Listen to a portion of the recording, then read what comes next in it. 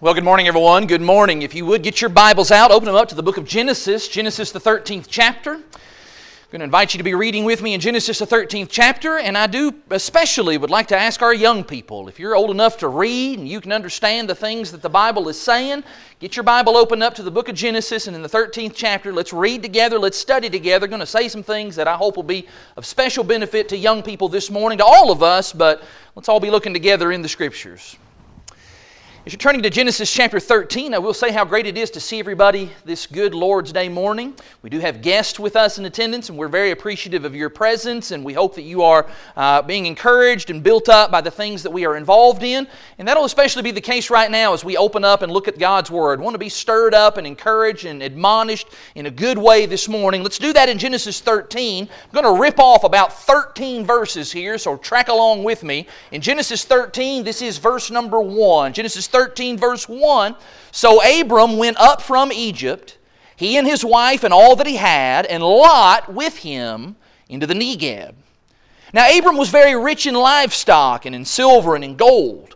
And he journeyed on from the Negeb as far as Bethel, to the place where his tent had been at the beginning, between Bethel and Ai, to the place where he had made an altar at the first. And there Abram called upon the name of the Lord. And Lot, who went with Abram, also had flocks and herds and tents, so that the land could not support both of them dwelling together. For their possessions were so great that they could not dwell together. And there was strife between the herdsmen of Abram's livestock and the herdsmen of Lot's livestock. And at that time the Canaanites and the Perizzites were dwelling in the land. Then Abram said to Lot, "Let there be no strife between you and me, and between your herdsmen and my herdsmen, for we are kinsmen. Is not the whole land before you? Separate yourself from me. If you take the left, then I will go to the right. Or if you take the right, then I will go to the left." And so Lot lifted up his eyes, and he saw that the Jordan Valley was well watered everywhere, like the garden of the Lord, like the land in Egypt, in the direction of Zoar. This was before the Lord destroyed Sodom and Gomorrah. And so Lot chose for himself all the Jordan Valley, and Lot journeyed east. Thus they separated from each other. Abram settled in the land of Canaan, while Lot settled settled among the cities of the valley, and moved his tent as far as Sodom. Now the men of Sodom were wicked, and were great sinners against the Lord. This is for Lot a crossroads moment, quite literally. Lot is being given here the opportunity to make a life-changing decision. Now, we don't know everything about Lot, but one of the things that we know is we know that he is younger than his uncle Abraham. Abraham would have been 75 years at this point. Now, exactly how young that made Lot, we don't know, but it is clear from this text that Lot really would have benefited from allowing his older, wiser, more mature uncle, a man who is described as a friend of God.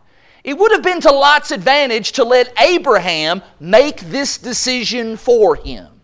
Because the choice that Lot makes here in Genesis chapter 13, it will end up haunting him every single day for the rest of his life.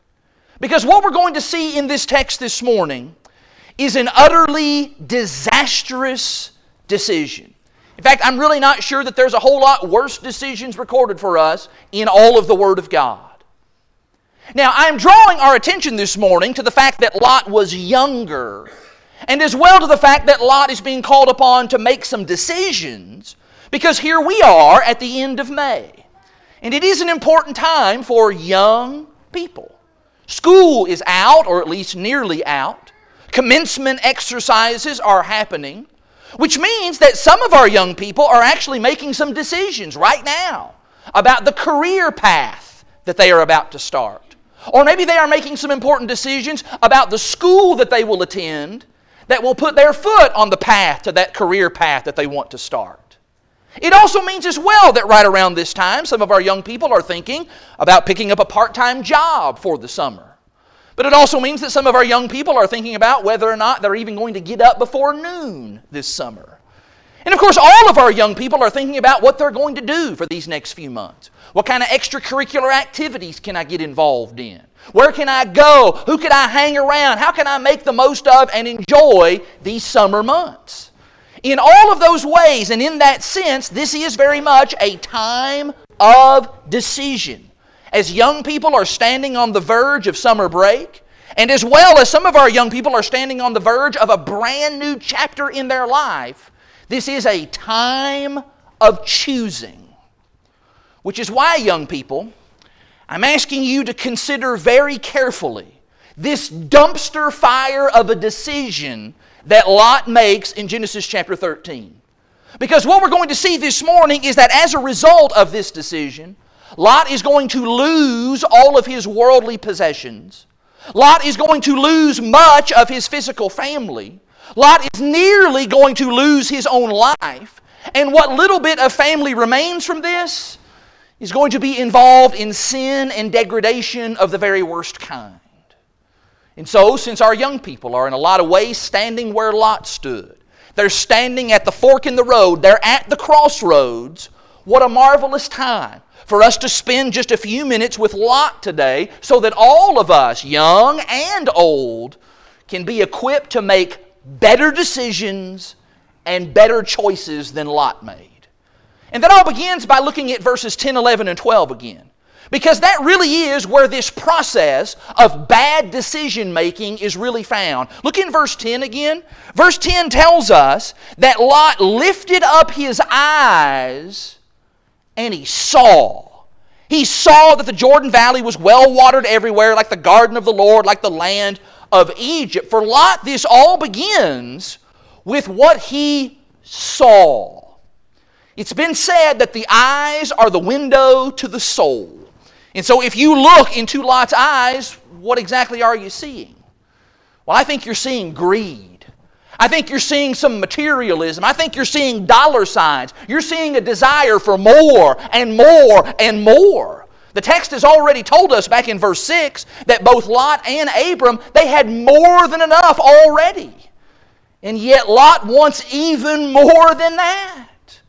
At a time when Lot should have been deferring to his older, more mature uncle, he instead allows his eyes to fixate on the things that he wants, and what it is that he sees, what he allows to enter into his eyes, they end up clouding his judgment and clouding his decision making.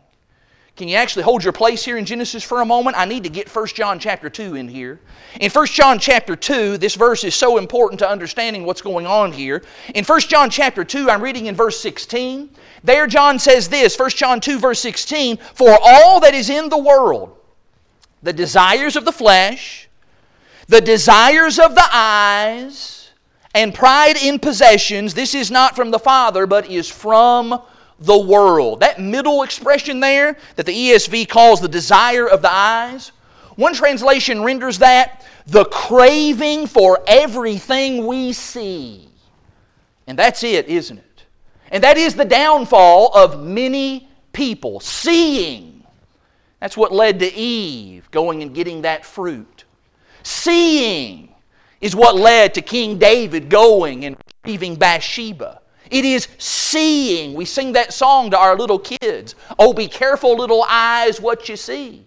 Somebody needed to be singing that song to Lot.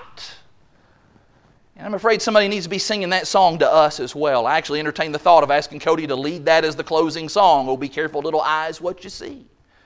Young people, I need to ask you right now, what are you looking at? What are you seeing? For example, with the summer temperatures rising, it's kind of gotten hot this past week. That clues us into the fact that we are entering into a season where many people are going to start shedding their clothes. And that means there's going to be a lot of immodesty, more so than there would be maybe during those winter months. People will be exposing their bodies, drawing attention to their bodies. Let me ask you, are you being careful with what your little eyes are seeing? Or are you putting yourself in a place and putting yourself in positions where you will be easily enticed by what you see? Maybe as we think beyond just our physical eyes, thinking is that idea of the eyes are the windows to the soul, thinking about seeing with our mind's eye, maybe we think, for example, as well about our career decisions. What are you looking at? What are you looking for in that respect? What is it that's influencing those decisions? I remember being in a gospel meeting a few years ago, and there was this little boy that was, I don't know, maybe 5 years old or so, I would guess. He was standing in the foyer, and everybody's just kind of making over him. He's there just putting on a big old show, and he's talking, and everybody's just listening. He was so well-spoken for a 5-year-old. And he started talking about how one day he wanted to play in the NFL. He was determined he was going to be an NFL player when he grew up. And his mama finally interjected, and she spoke up, and she said, Now you know that in the NFL, most of those football games are played on Sunday. And Sunday is the Lord's Day. That's when we go to church. And that little boy, just as sharp as a tack, he said, well, I'll ask my coach that I could be off on Sundays. Well, you know, that's pretty sharp for that little boy, and that's pretty good when you're 5. But you and I know that that's not how things work in the real world, is it? You play in the NFL, and you tell your coach, I don't want to play on Sundays, you're not going to have much of a career playing football, are you? And so I'm asking this morning, young people, what are you looking at? Are you looking at a career choice that's going to cause you to have to compromise your faith?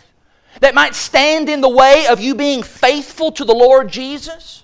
Why would we be interested in such a career as that? Why would we be gazing longingly at a career that's all about money and all about wealth and all about building up our personal portfolio, even when that career path would take us away from the Lord? Why would we even be looking at that? If you turn back to Genesis, the 13th chapter, I think what you see there is you'll see that there should have been some real serious red flags waving and getting Lot's attention.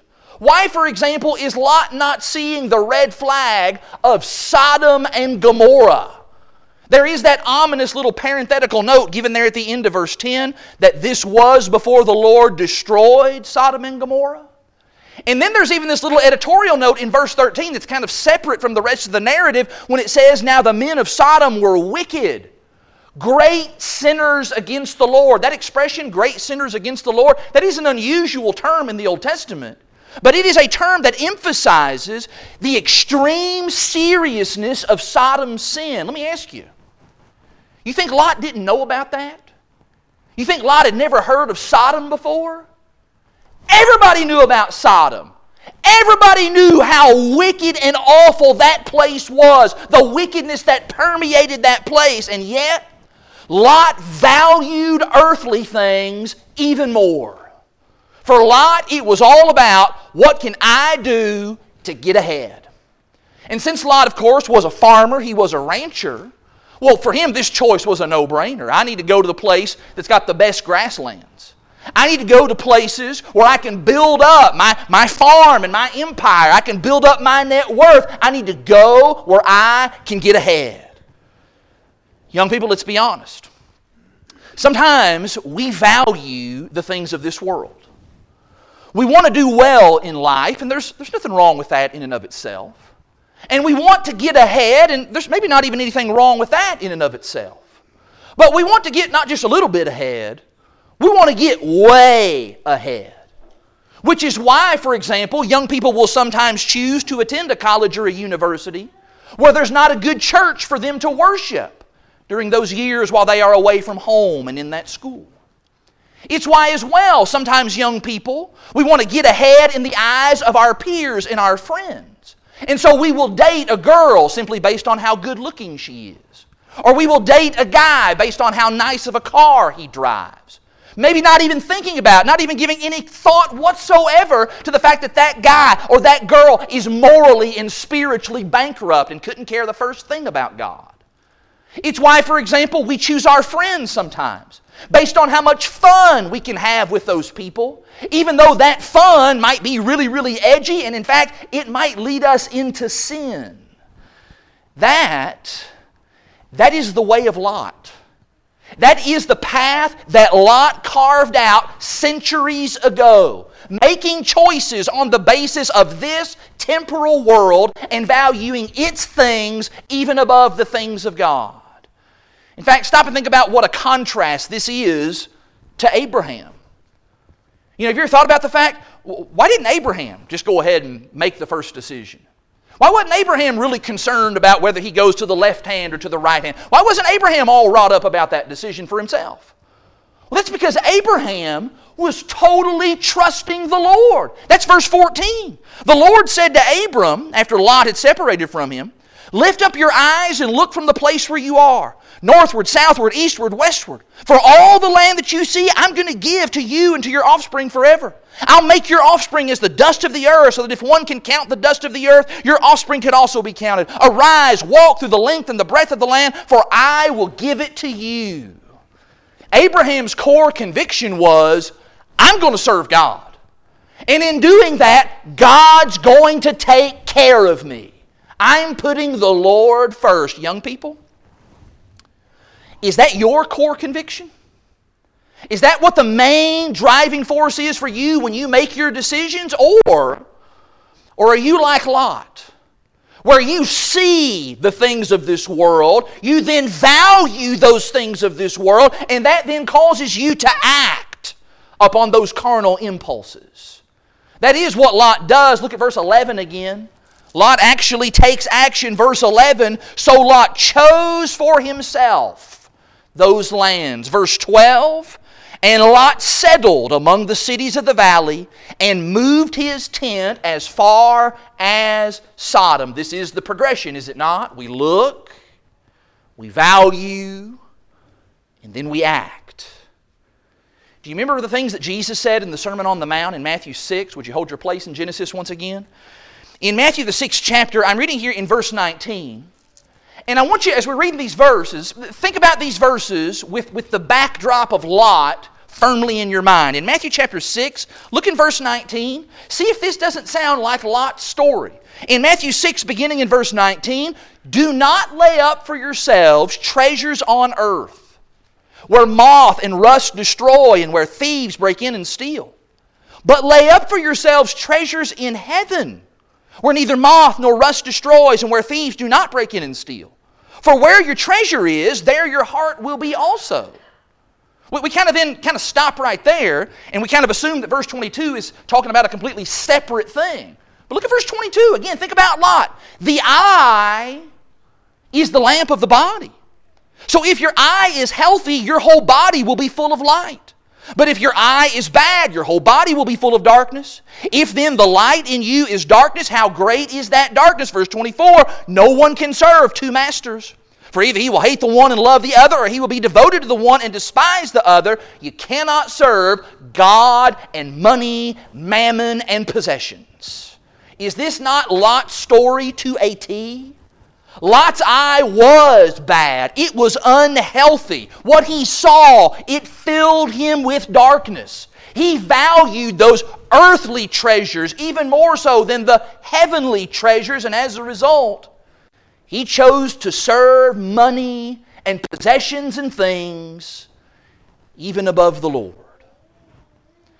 Young people, when you fill your eyes with the wrong thing, then that, of course, then leads to filling your mind with the wrong thing, which consequently leads up to you doing the wrong thing.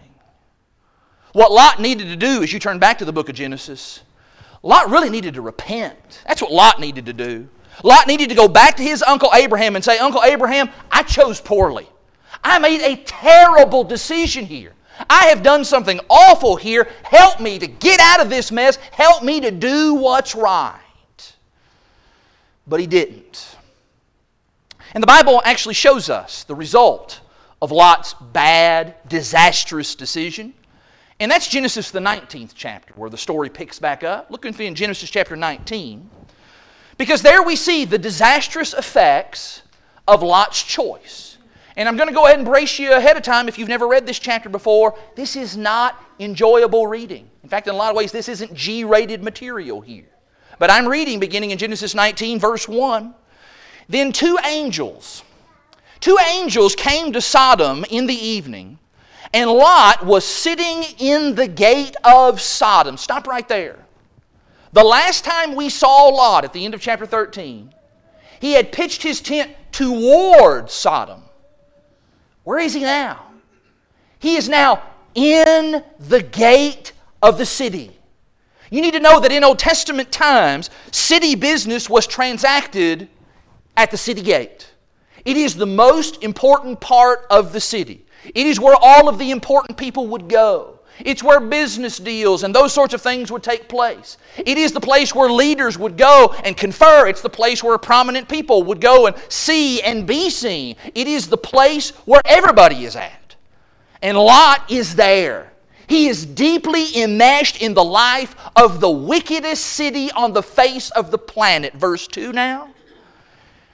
Lot says to those angels, he says, "My lords, please turn aside to your servant's house and spend the night and wash your feet. Then you may rise up early and go on your way." They then said to him, "No, we're good. We're just going to stay out here the night in the city square." Lot pressed upon them, verse 3, more strongly, so that they turned aside to him, and they did enter into his house. He made them a feast and baked unleavened bread, and they ate. Lot knows what Sodom is like.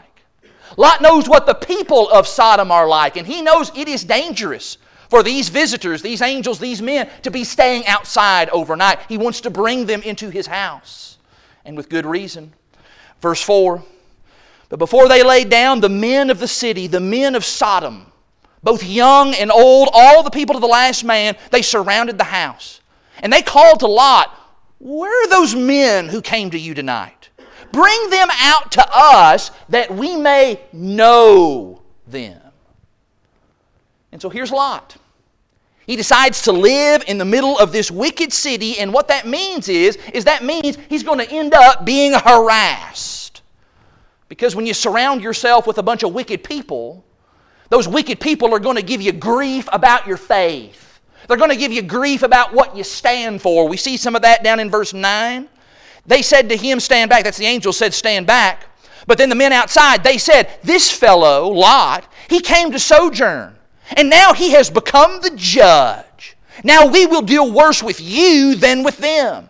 Then they pressed hard against the man Lot, and they drew near to break the door down. This is what happens when your choices lead you to be deeper and deeper in the world. Worldly people will never understand people of faith.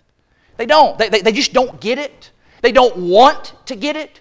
Peter says in 1 Peter the 4th chapter that they are surprised when we tell them that we're not going to run with them and be involved in their debauchery, and so as a result they will malign us, revile us. 1 Peter 4 verse 4.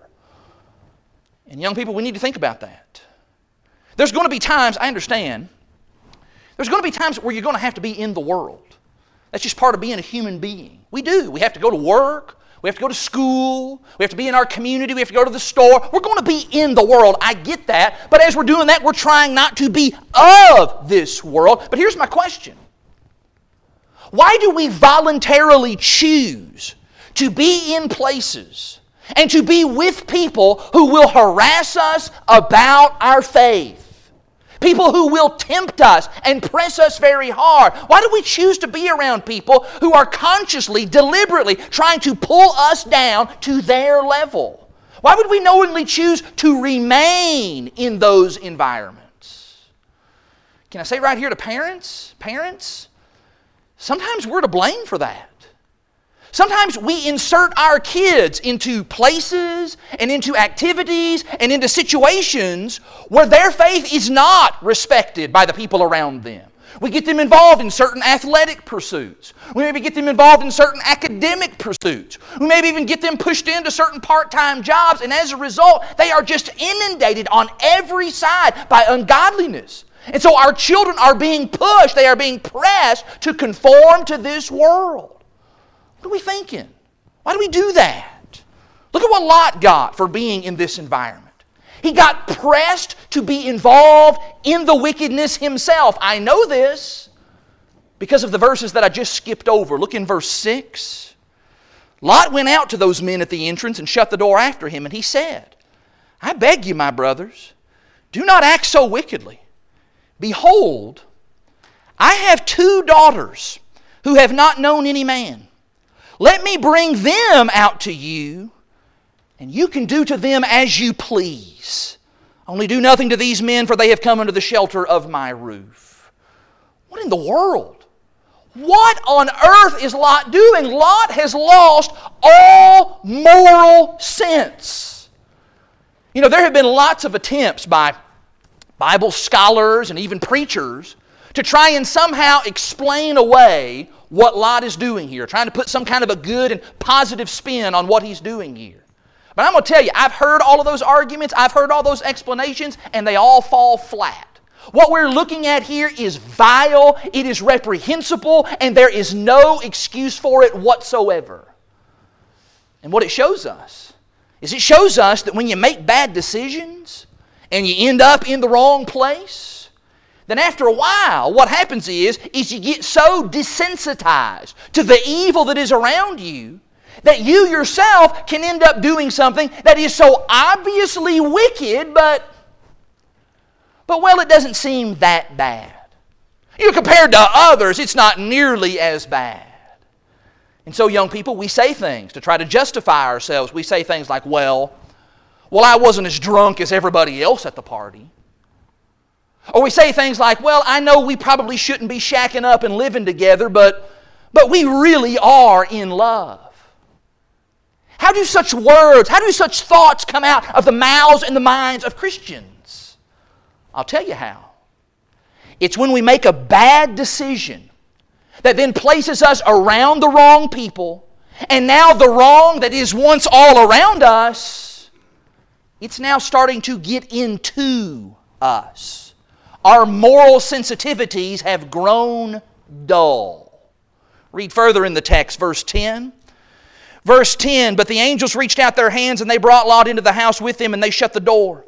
And they struck with blindness the men who were at the entrance of the house, both small and great, so that they wore themselves out groping for the door. Boy, I tell you what, when people are struck blind and they still don't stop trying to sin, that's how you know this is bad. This is really bad. Verse 12, then the angel said to Lot, have ye anybody else here? Sons-in-law, sons, daughters, or anyone that you have in the city, you need to bring them out of this place.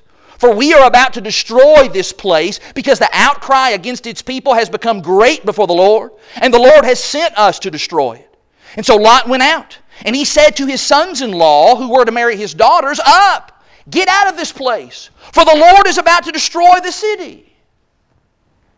But he seemed to his son-in-laws to be jesting. Do you see that there, the end of verse 14?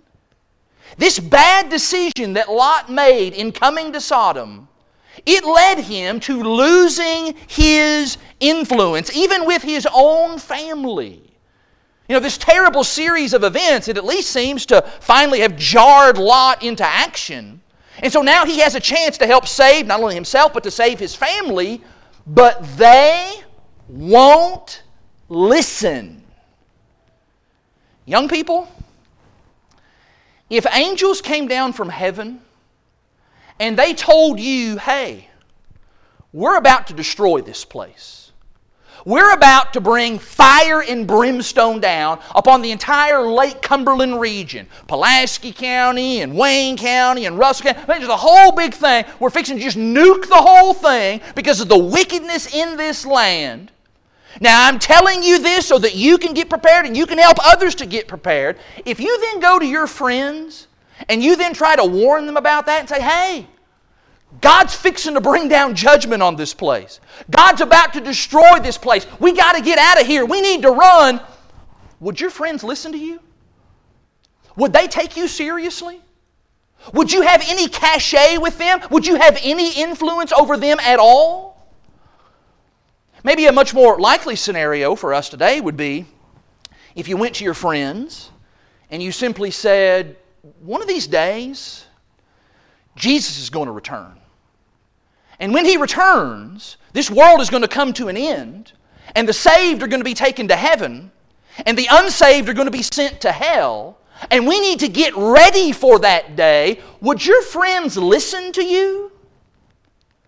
Or would they, in the words of verse 14, would you seem to them like you are jesting? How are you living your life?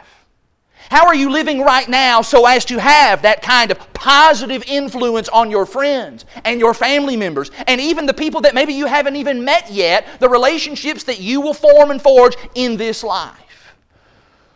I have known Christians, in fact, I've known too many Christians, who made some bad choices early in their life.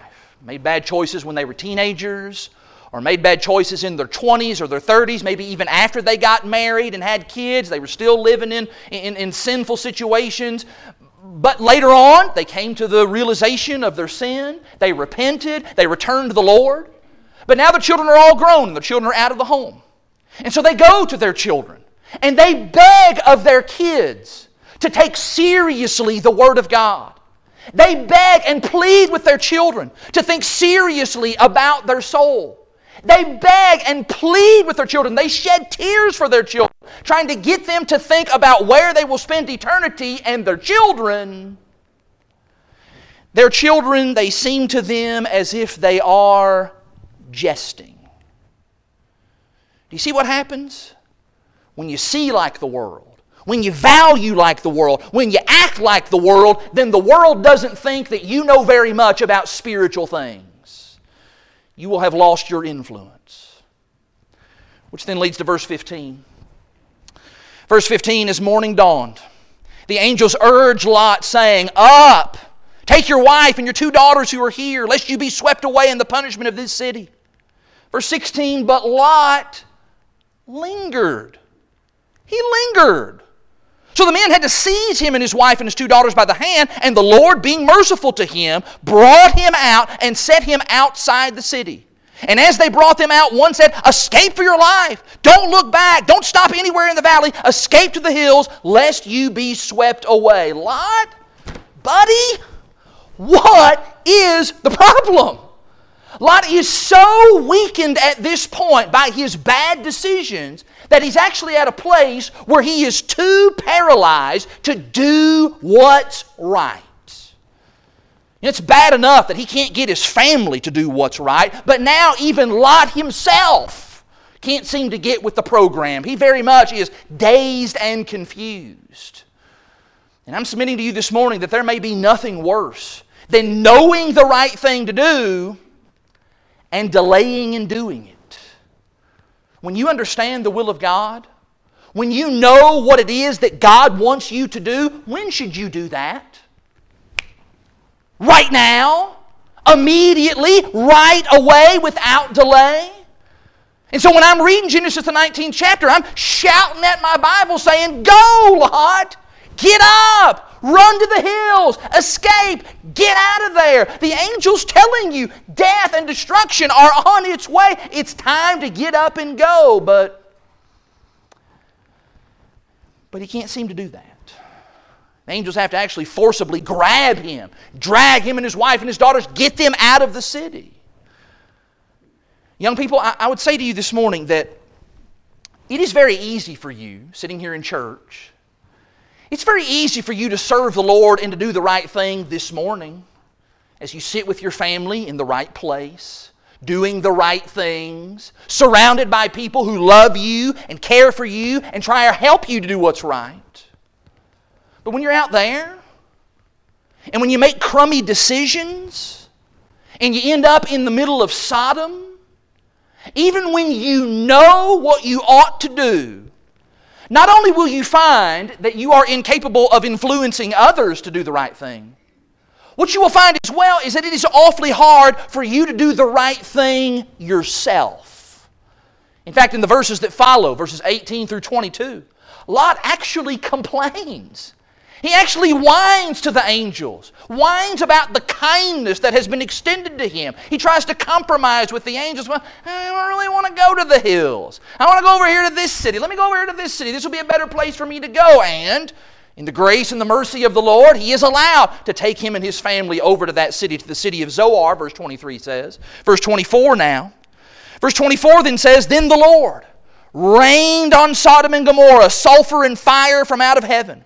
And he overthrew those cities, and all the valley, and all the inhabitants of the cities, and all that grew on the ground. But Lot's wife behind him, she looked back, and she became a pillar of salt." The disobedience of Lot's wife really is just further evidence of Lot's weakened influence within his own family. Lot and his daughters, thankfully, they are able to escape. But they don't escape and remain in Zoar for very long. Verse 30 tells us, "Now Lot went up out of Zoar And he ended up living in the hills with his 2 daughters, for he was afraid to live in Zoar. Notice this. So he lived in a cave with his 2 daughters. How the mighty have fallen because of one decision. Think about it. At the beginning of this story, Lot had more wealth, had more goods than you could shake a stick at. He is so wealthy, his flocks and his herds, they can't even exist with Abraham's flocks and his herds. And now, he's hunkered down living in a cave. And it gets even worse. Verse 31, the firstborn daughter said to the younger daughter, "Our father is old, and there is not a man on earth to come in to us after the manner of all the earth. So come, let us make our father drink wine, and we will lie with him, that we may preserve offspring from our father." And so they made their father drink wine that night. Verse 36, thus both the daughters of Lot became pregnant by their father. These very same daughters who Lot had offered for sexual misuse with the men of Sodom, they have now turned the tables on their dad in a very poor and sad twist of fate, because they are now sexually abusing him.